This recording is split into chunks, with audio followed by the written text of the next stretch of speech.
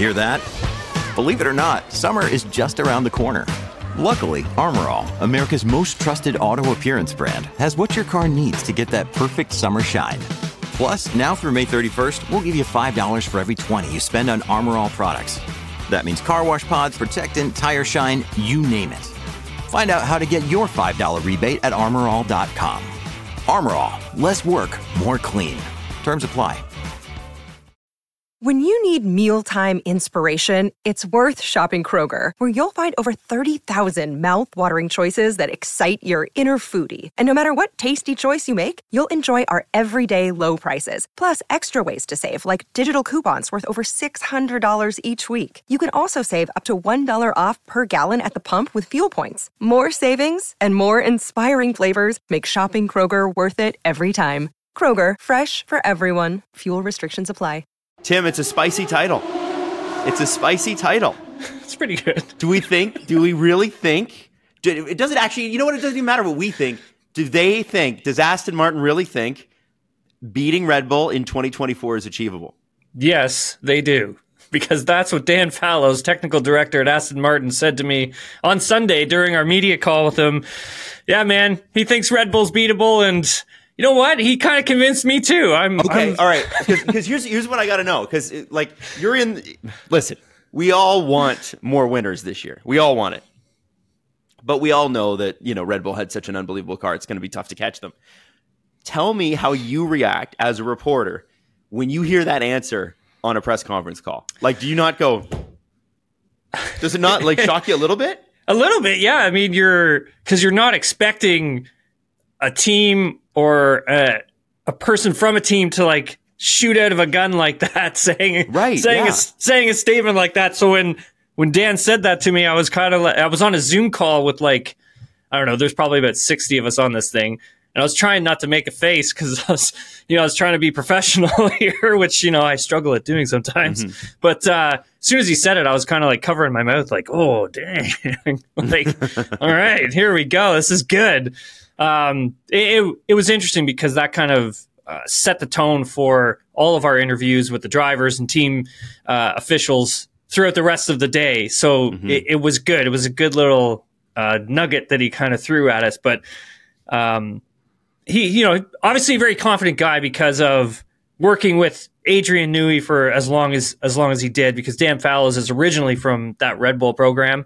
Yeah. Originally, working underneath Adrian Newey. So, he's the greatest engineer in Formula One history, in my opinion. So for Dan, he's a very talented guy, so he knows what he's talking about. And he's the one who really turned that program around at Aston Martin. He gave them a car for last season. They were the surprise of the year last year, right? Yeah, absolutely, Adam.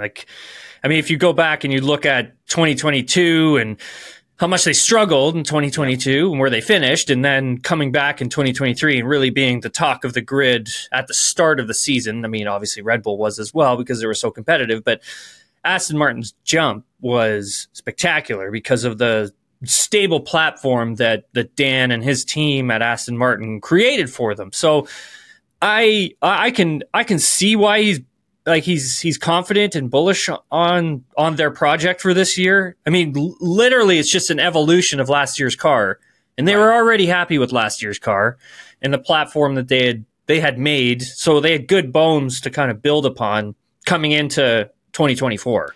But one thing they probably couldn't be as happy with last year was the upgrades mid-season. It seemed like they were truly great, truly one of the top teams, until they started putting upgrades on the car, and then the car started to slow down. And if I'm not correct, they had trouble in corners, especially after that. Am I wrong about that? Where was the major hiccup once we got to places like Spa? Yeah, it was straight line speed was a big issue for sure. Completely the opposite of corners. Okay. Yeah, but you're right though, Adam. I mean, they did suffer a lot of cornering problems as well. In the mid season, and once they got to the tail end of the season, so Austin, if I remember this correctly, it was Austin, Mexico, Brazil, Vegas, that Abu Dhabi. Those were kind of them getting back on the right track. So essentially, what ended up happening was they brought a big upgrade to Canada, and I believe that was around round seventh race of the season, if I remember correctly. It was in June, and they thought that what they had brought to the car was going to work, and they were pretty confident in it. So they kind of kept going down that trajectory. So instead of going down a road where the driver can drive the car, feel comfortable, feel confident, and get the lap time, they went down a road where they were chasing performance, which you should do, as any Formula One team should do. But at the same time, if that's going to sacrifice, your driver's confidence, what they can do, then that's going to hurt the team. And so it really affected Lance at the beginning, and then it came and got Fernando as well. So eventually it affected both of their drivers, just at different times and in different ways. The thing for Fernando is that, I mean, like Adam, he's a 2-time F1 world champion. He's, in my opinion, one of the most talented drivers on the grid, and probably one of the most naturally talented racing drivers ever. Like, he can make anything fast. For him, it was kind of understanding and not understanding what he's doing to make the car go fast, because he's just naturally gifted at making something go quickly. Mm-hmm. But when things start to go really wrong, then it obviously is going to affect him as well. And so that's essentially what happened. And then once they got to Austin, really started to experiment with the car, different setups, different floors.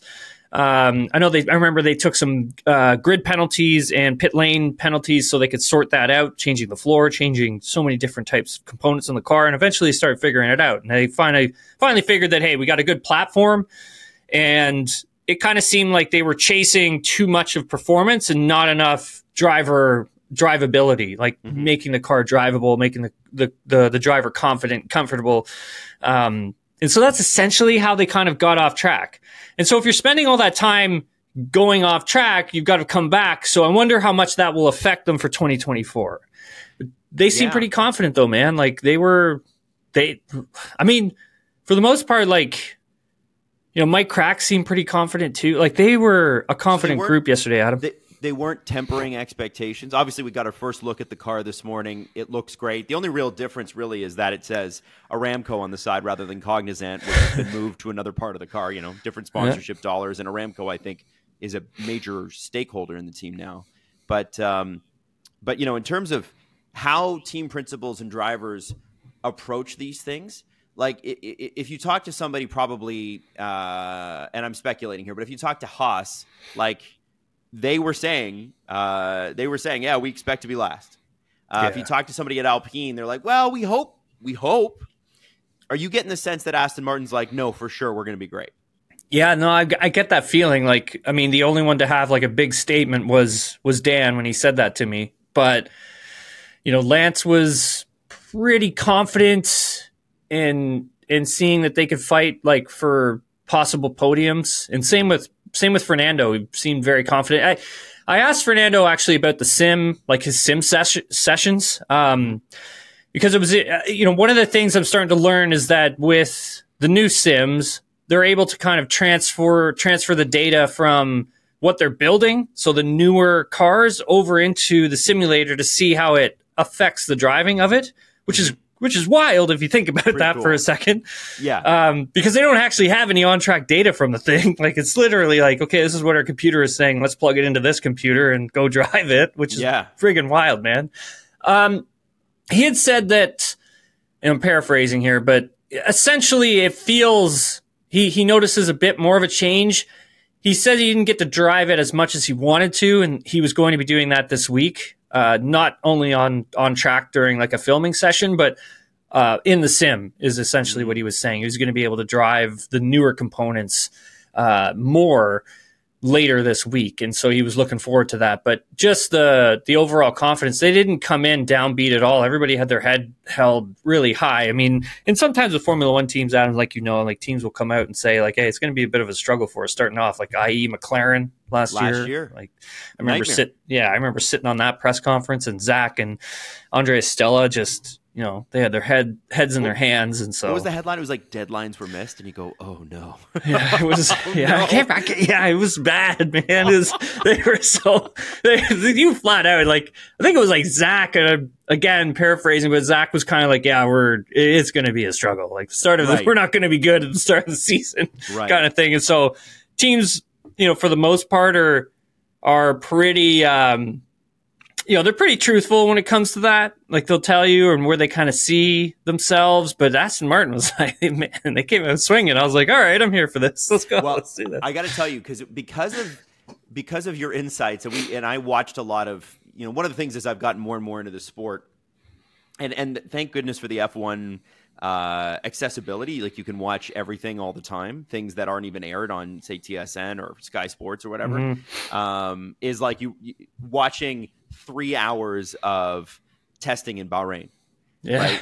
And when they have those big pieces, I don't even know what they're called that they put on the cars, right? Aero rigs, yeah. And watching the Aston Martins last year, and you're like, listen, man, and I know you're going in a couple weeks, aren't you? Yes. Yeah, leave it on Sunday, actually. This Sunday. Sunday? Yeah, okay. this coming Sunday. Oh, man, we are so close. It's so exciting. Yeah. So, but what's so cool about that is you're like, listen, Aston Martin's going to be a sleeper. So I doubled down on Fernando and Lance in my grid rival pool and just shot right to the top. It was great. Like, they carried me. Now, Fernando came in last year, obviously new team that nobody expected to be that good. And also had lost weight. And had gained a ton of confidence. And by race, I think it was 4 or 5, he was saying, guys, this is the best car I've ever driven. And obviously, if that's the case, Fernando's driven a lot of cars. Mm-hmm. And I know he was in a state of ecstasy. He was making regular podiums again. Like, life is good. Mm-hmm. But he also doesn't have to say something like that. And if that is the bone structure, it seems like if they're able to manipulate a few things, he could feel that way again this year. Do you get the sense that he feels that way about it? I think so. It does seem like it. I mean, talking to him yesterday, he just, it's funny. Like the main thing he just kept talking about, and I said this before we hit record, was the fact that he was there was 3 world champions on the grid, and he was one of them that didn't have a contract for 2025. He brought that up several times, but not in like, but basically, he's awesome, but not in like a bad way. It was kind of more along the lines of like, hey, Aston Martin, you know what you've got. Let's start talking about a new contract here. Because when he was something like along those lines is what it felt like. When he did it with Alpine, it was like, you better sign me, and what you're offering me is crap, right? Like, you've offered me something and I hate it. Yeah, he wasn't happy with that. Yeah. Do you get the sense that like, because obviously everybody's talking about Mercedes, right? That Mercedes seat. Yeah, that was everything. That he wants to stay at Aston Martin. Yeah, I do.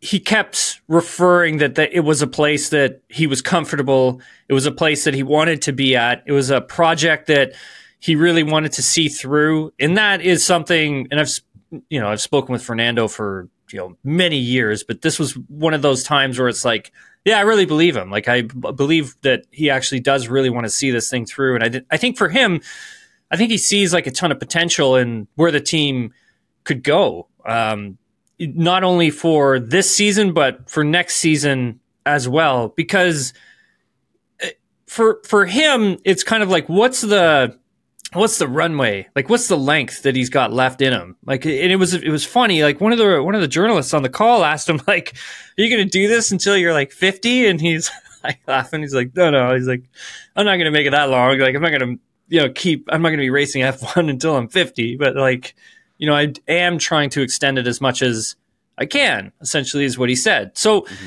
I think he understands the impact that Lewis going to Ferrari has. He was asked a lot about Lewis actually in the thing, and eventually he's like, look, I don't care about Lewis Hamilton. That's literally what he said. He's like, I'm focused on what I'm doing here. I did read a funny quote that said, and it's so Fernando, where it was like, he said, he said up until last year, finishing at Mercedes was his dream team, and he's like, all of a sudden Ferrari is, or something like that. Yeah, he said that on the call. Yeah, he said that on the call. He did say that. He's such a good heel. Like, he's so good. He's such a good villain, but in the most you root for this guy. He's the best. He's the great. best. He's great, man. I think also, like you had mentioned last year, coming in thinner and fitter. And, getting older, I mean, that's harder to do, man. Trust me. I know, like, I'm in that position right now. I'm like, I'm like struggling with like trying to lose weight, get fitter or whatever. And I'm like, in my 40s. So it's definitely a challenge. And for him, he had mentioned that he had turned around his nutrition. Like that was one of the things that him and his team focused on in the off season was nutrition. So we got a nutritionist. Nutritionist came in, and I asked him like, what's changed, like in terms of your nutrition, like why do it? And, essentially he's not fully vegan, but he's eating way more greens than he's kind of ever have. And a big thing for him is finding that endurance and finding ways of recovering faster, something similar to like, remember when Tom Brady did it? Oh, just to extend. Did you ever read the Tom Brady book on nutrition? No, never. Oh man, Tim, it's a wild journey. Like he classifies 4 different types of water. And like alkaline and like reverse and osmosis type stuff. Yes, and then he talks about how he like will never have a mushroom or a tomato because they're inflammatory. Like then he never eats a burger. He's like, I know what a burger tastes like. I know it tastes good, but I'm trying to be an athlete here. And we all say that, and then a burger comes across, your desk, and you're like, damn, I got to eat that. And these guys are the ones. The reason they they're all so talented, but also it's like up here, it's that drive. Like, no, I'm not going to have that. I much rather have this leafy green salad. Yes, and that's essentially what he's got to do. He's got to, greens was a big thing for him. And again, it's sort of, similar to, because I was thinking about Tom Brady when he was like explaining why he was doing what he was doing to me. I'm like, yeah, that sounds right. Recovering faster, extend your endurance because the season is so long. And I think for him, it kind of seems like that he could be a bit worried at that length of the season. It's 24 races. It's a long calendar. It goes in from March until December. Well, actually, February until December if you, consider everything else that he's got to do. And I think for him, it's just trying to make sure he stays healthy, fit at a certain weight, strong, and he's able to kind of carry that energy through the entire season. Because I think, like, as you get older, traveling to all these different destinations, the time change, it all affects you. Like it really just hits you like a hammer in the face. Like when you get to some of these places. Oh yeah, well, it's not like Formula One makes it easy. They're like, we're going to go to Europe, and then we might go down to Southeast Asia, and then we're going to go up to China, North America for a second. Then we're going to go to Australia. Then we're going to come back over here. Like they don't do it regionally, which they could, but they don't. So I guess with that, Tim, like with Fernando, you're going to Bahrain at the end of the week, right? Yes. That is almost a complete 180 in terms of schedule. I remember I was in Abu Dhabi and Dubai for about 2 weeks when I was like 21, and I couldn't get out of bed till noon their time, right? Because it took so long. How long does it take you, average person, to switch to the Bahrain daytime schedule? Yeah, that's it. It's going to be absolutely a struggle for me. Okay. I've been like, texting with one of the trainers who's in F1. And just kind of asking questions about, hey, like, what do you suggest I do going from Eastern Standard Time, crossing like 3 different time zones, and going into a completely different one? And a big part of it is trying to like get onto their schedule. So like before you leave? Before you leave. So like 2 days before, you want to try and start waking up like a couple hours earlier than you normally wake up. So I wake up early regardless. And so it's trying to like dial that back, avoid caffeine for like the last 2 days before you fly. And then when you're flying, it's staying on their schedule. So if it's nighttime, it's around like your bedtime, that's the time you got to go to sleep. So you got to make sure you're not getting any like light in your eyes, like light from the sun. So you got to shut the shades, turn the lights off, whatever you got to do, and go to sleep. And then my travel is difficult because I fly into Dubai at like midnight their time. Mm-hmm. And then I got to fly I got a 4-hour layover. And then I've got to fly out of Dubai at midnight to Bahrain. And I get into Bahrain at 1 a.m. their time. Oh. And so it's like, I don't know if I'm going to understand what I need to do at that moment. Like, can I check into my hotel? Like, can I get it? Well, like, what am I going to do? You're not due at the track that day, are you? No, thankfully, like I'm not till the next day. Okay. But I still have to get credentialed and everything. But so it's definitely going to be a process. And I'm thinking like, like I'm not the only one who has to deal with this. Like there are other people in F1 who have to deal with this like 24 times throughout the year. And in Fernando's case, he's driving the car. Mm-hmm. And so lengthening that career and lengthening his ability, because it comes down to little things. Like I think people don't think about it when you're watching, because you're just watching guys drive cars, but you don't realize like the effort it takes in your neck and in your arms and your whole body, how that being sore all the time, how that grades on you, right? Oh yeah, man. Like your organs are literally shifting. Like you're, as strong as these guys are, like their organs are still going to like start shifting. Like they're absorbing like 6 Gs is like peak, maybe even higher in some corners. Like, so it's a lot on the body. I mean, it's good that they're young, but for the older drivers, it starts to become a little more challenging because you can't recover, you can't bounce back fast enough. And so I think for Fernando, it's him. And he had mentioned like the triple headers. So the races that there are back to back to back. Oh yeah. Is trying to like get in and then get out of these countries as quick as possible so he can then try to adapt to the next time zone. Mm-hmm. So not really waiting around in the country that he's racing in once the race is finished. It's kind of like once the race is finished, I've got to get out of here and get to the next time zone so I can quickly adjust as quickly as possible. And I think for the younger drivers, it may not be as challenging to do that because they are younger. So he's got an interesting year ahead, and I'm excited to see his story kind of play out at him. Lance Armstrong is the guy. Stroll. Sorry, Lance Armstrong. Why did I say Lance Armstrong? It's early. I'm not even on my own time. It is actually pretty early. Ridiculous. Lance Stroll took a lot of crap last year, and people forget. It's funny. They have zero sympathy for this guy who broke both of his wrists. I don't know if you know what it's like to drive a car, but it's difficult when your wrists are broken. And he was able to make it for the first race. He was able to finish 8th, if I got it right. 7th or 8th, something like that. It was a really great finish that I don't think got a lot of the headlines because Fernando was in 3rd and everybody's like, oh my God, how did that happen? Tim, I think what's interesting about Lance's season last year is he had some real bright spots, and then there were some spots where it was like people really got on him, and I think he probably got on himself, and there were some confidence issues perhaps. What do you sense from Lance Armstrong going into Stroll? Oh my gosh. What do you say? I don't care what you sense from Lance Armstrong. I really care about Lance Stroll, actually. What do you sense from Lance going into the season and how he's feeling, knowing that stable partnership, he and Fernando get along great. And B, they got a great car. Yeah.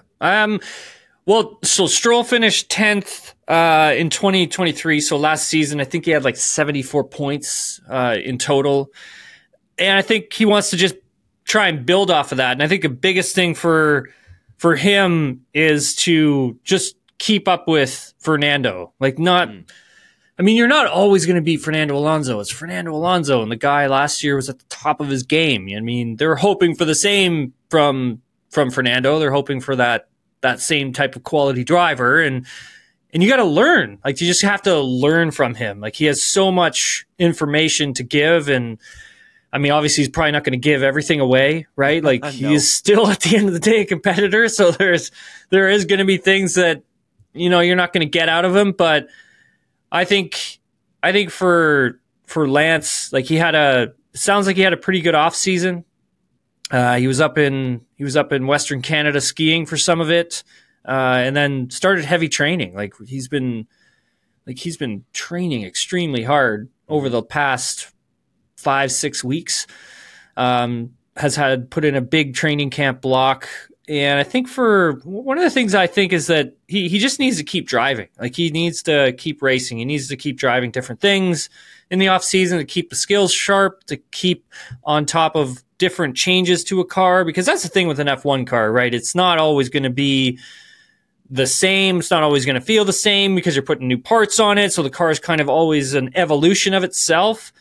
And you're hoping that evolution is is giving you more confidence and the car is getting better, but at the same time, sometimes it can go in the opposite direction like it did for them last year. And now you're that's where you lose your confidence and frustration sets in, and it just kind of snowballs.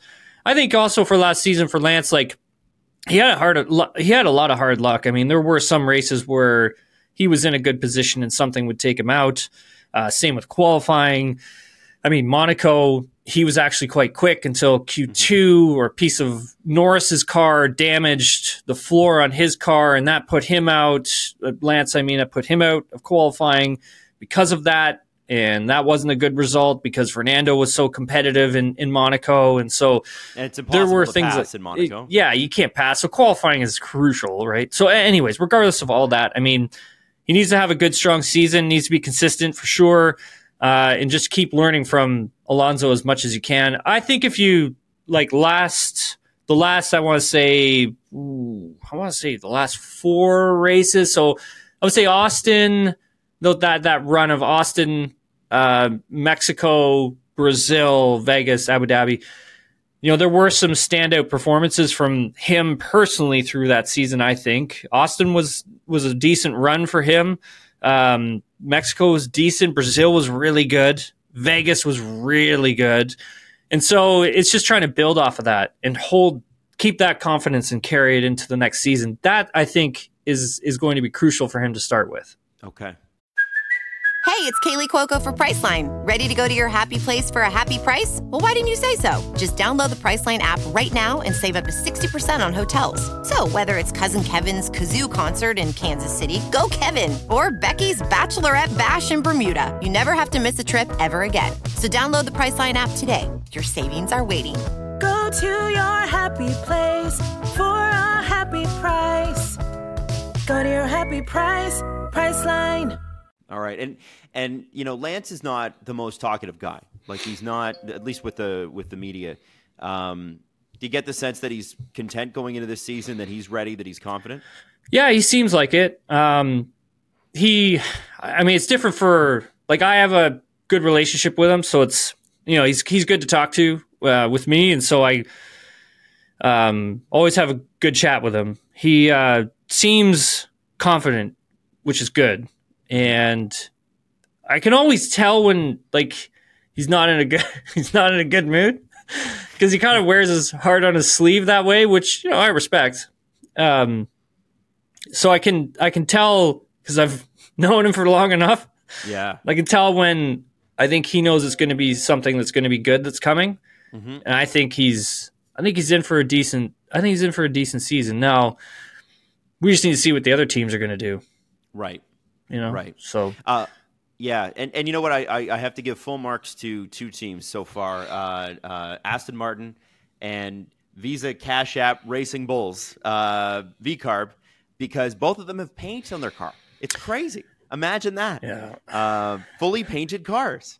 And Aston Martin looks like it should. Beautiful, British racing green. Gotta love it. You want to see the car? Yeah, let's bring it up here. Yeah. All right.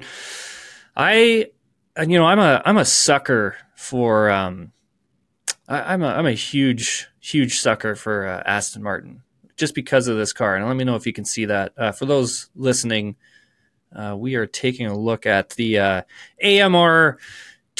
For some reason, it's taking forever to load, so hopefully that kicks in eventually. Well, I mean, obviously, are we seeing, Tim, the real car? There here, it is. Like it's on screen. So that's what the real car looks like. Yeah. So not like other teams that you and I have seen, where they don't really show their full car. Yeah. We haven't seen many full cars like Alpine. We saw them. The VCarb car, we saw that. That was a full reveal. This is a full reveal as well, and it looks like it's got a part of the floor on it too, which is actually kind of exciting to see. Yeah. I think, like, one of the, and this is, like, really technical, and I won't go too far into detail with it, but it's it's sort of the front suspension. It's like the pull rod, push rod sort of theory. And for Aston Martin, they're kind of sticking with their their push rod theory with the front suspension. I don't know if you can see the cursor or not, but essentially there's a V shape that's above the tire, and then there's an arm that goes down the middle of it. That arm that goes down the middle of it, that's where you're going to get that pull rod, push rod suspension theory. And essentially it's just trying to keep the tire on the road and absorbing energy over bumps and curbs and all that kind of stuff. And so it's like, does that upset the platform? Does that help with the aerodynamics? And I think there are a couple different theories out there, but they kind of went in a different direction that way with compared to Red Bull and now V-Carb, and same with McLaren. I believe McLaren's also running a pull rod suspension. So I found that quite interesting looking at the car, but it looks fast. And it sure does. But that's the thing when you look at some of these cars, when they look fast, sometimes they are really fast. Yeah. That's just the way, that's literally the way it works. So I'm obsessed with the side pods. And the reason I'm obsessed with the side pods, if you're looking this on the screen, if you're listening, you know what a side pod is probably, but right beside the driver where it says Boss and then Aramco. What's interesting to me is how much more elongated they are this year. Mm-hmm. The one that was obviously a major thing with Mercedes, right? Is they had a side pod issue, or they believed was a side pod issue, but they zero pod because they thought this is going to be it, and it was so much chunkier than what you see here and what you see on the Red Bull. That looks like it's just going to slice through air, which does look that's right. So I'm excited to see if they're able to do it, because I really think the top five is, for the first time in what I can remember, the most competitive top five I think you can imagine, right? Yeah. There's Red Bull and they're in a league of their own, but then you've got Mercedes, Ferrari, McLaren, and Aston Martin. And if any of those teams I told you finished second or third, you wouldn't be surprised, right? Mm-hmm. And that's what, perhaps more surprised than others. If Aston Martin finishes second this year, wow, that'll be crazy. But what are you seeing on the front here, Tim, on the nose? Yeah, I think one of the things that Dan Fallows had pointed out is the front wing. They've done a lot of design over the nose and the front wing. With that was something he was very quick to point out. The side pod inlets as well. So if you travel up the nose all the way to the top where the halo is, and you just look to the left or the right, you'll see these big inlets. Mm-hmm. It's above the it's below the Boss mirrors. Yeah.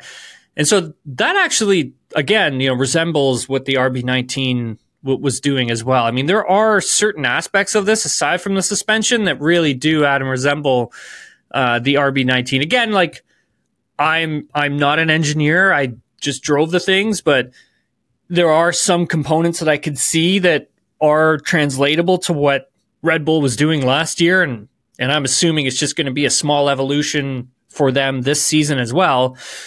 But I think this car is going to be competitive, dude. I really do. I really think it's going to be good. The more teams that are competitive, the better it is. And it just takes one Max Verstappen mistake, which he doesn't often make, to open that field right up. And honestly, maybe it doesn't even take a mistake this year. Maybe sometimes there's going to be cars that are faster than Red Bull. Imagine that. Yeah. I do want to talk about V-Carb a little bit here, Tim, and I'll let you bring them up. But from a fan's perspective, all we have gotten is in the carbon fiber era is carbon fiber. We've gotten a lot of black on these cars. They're starting to look too similar in a lot of people's minds. But there's two that have stood out so far for looking like their teams. Aston Martin, one of them, and then the V-Carb, which looks like a throwback to Toro Rosso, which people are pumped about. I see. Obviously, the colors are cool. It's going to be cool seeing Daniel Ricciardo, for anybody who watched him come up through Toro Rosso, 12 years ago.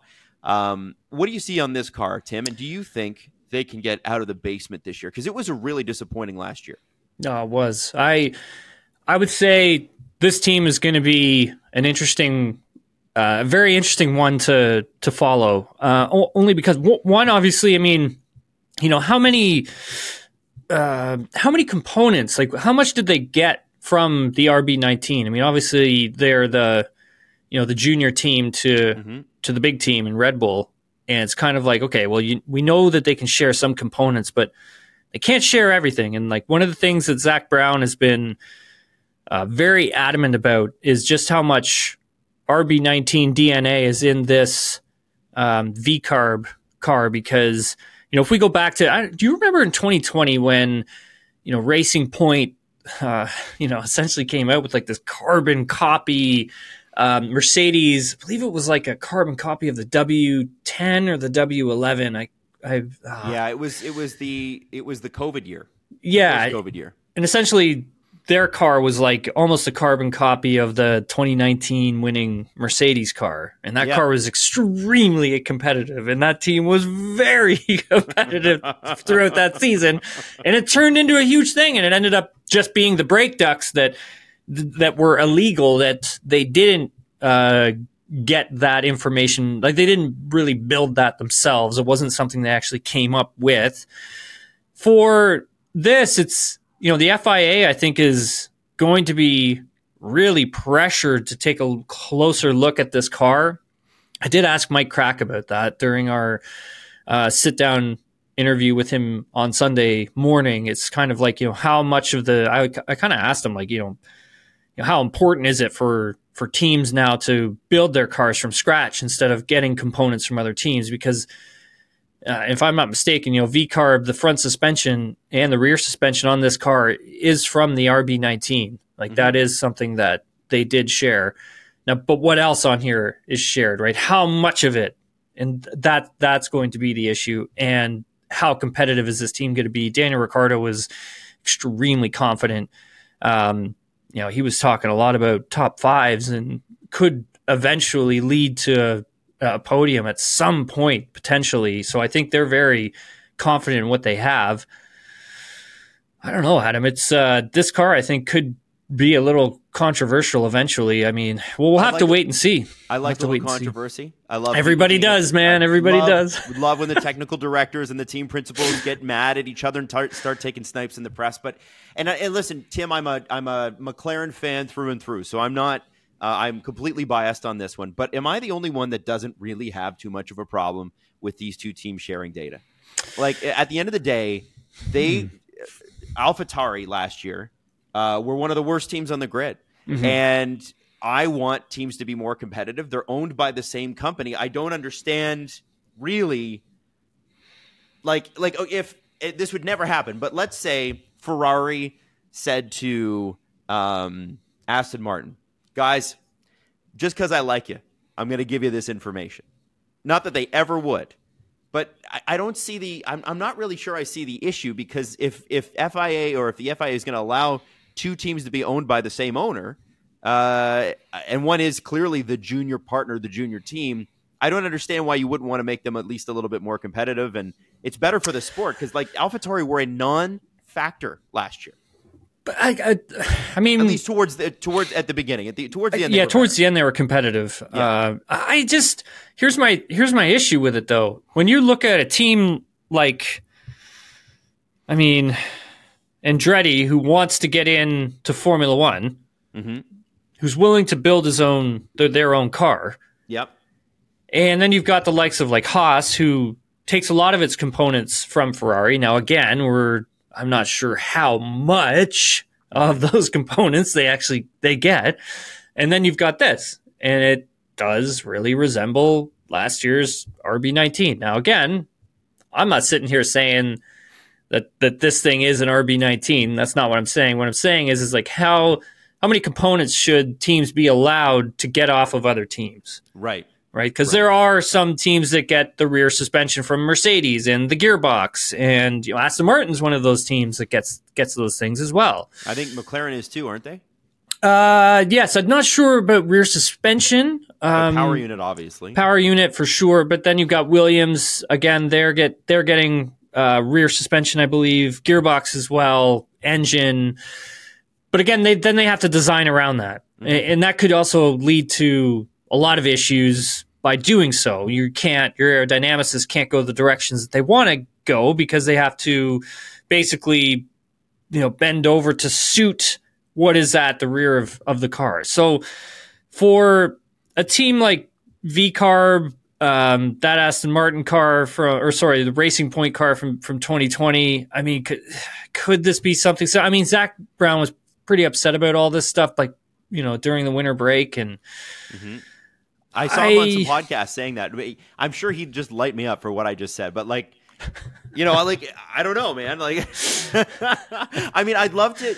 I'm sure there are arguments, and I would listen to all of them. I'm like, I don't know. I don't want there to be. I want the whole point of the regulations is parity, right? You want teams to be able to build their own cars, right? Like, okay, you know what I mean? Like, you got to build your own cars, and if you're not going to build your own cars, then why not just have a stock chassis that everybody gets, like IndyCar, and like, let's just go racing. What are we doing here, right? It's like you've got other teams that, they're investing, they're putting a lot of money behind what they're doing, so they can get further up the grid, get higher up into constructor standings, win that money. And then it's kind of like, okay, well, if a team is not going to totally build their cars straight from scratch, and then all of a sudden, they get some really great components, and then all of a sudden they rocket up the charts. If you're like a team like McLaren, I'd be pissed because like you've spent so much money investing and like all of this time, and then you're losing prize money because of it. And so I can see that makes sense. You know what I mean? Like I can see it from a couple different angles. Financially, the most it makes sense, right? Yeah, 100%. And I think also like, I mean, when Red Bull bought up this team and titled it, Toro Rosso, like they were kind of doing F1 a favor at the time, right? Trying to keep more cars on the grid. And now you've gotten to the time where, I mean, this team is probably worth a lot of money, Adam. Like, like you could sell this team for close to $1 billion, if not $1 billion. And so I also think like, okay, well, let's get this team really competitive. This is what I would do. I'd be like, let's get this team really competitive. Let's see how high up they can finish in whatever season. So 2024. And then let's see how much we can sell them for. See how much we can make back, because then they'd be really, really competitive and their value would be really high. And that's what I would do. I would do that if I owned them. I would. I like that. Well, you know what, Tim? Maybe one day you'll be lucky enough. Now, we should wrap up. If we're talking Red Bull, we should talk about the fact that Christian Horner did apparently have his. People are calling it a hearing, but I think it was more like a meeting with a lawyer who was investigating, who was outside of the Red Bull group, who was conducting an investigation. What we keep hearing, and again, none of this is verifiable, is he's being accused of coercive behavior by a female employee, at least one, maybe two, and maybe a male and a female. We're not sure. But he did speak from 10 a.m. to 6 p.m. And it's interesting this morning, Tim, because it's ESPN is reporting that their verdict is expected this coming week. Nate Saunders is reporting as late as Friday that we're expecting to hear something this week, which might coincide with their car launch, which is pretty crazy. Have you heard anything? Are there any updates as of February 12th at 10:15 in the morning? Yeah, there really isn't a lot on this one that we know of. There are certain insiders that probably know a bit more. At the end of the day, I mean, some of the guys I was talking to, like they feel that they may not get a decision until we get the testing. So that could be not this week, but the week after. So it's really up in the air at this moment. I mean, if Nate is reporting that, and then he's definitely hearing something. I haven't heard that, but I mean, Nate could be on something for sure. I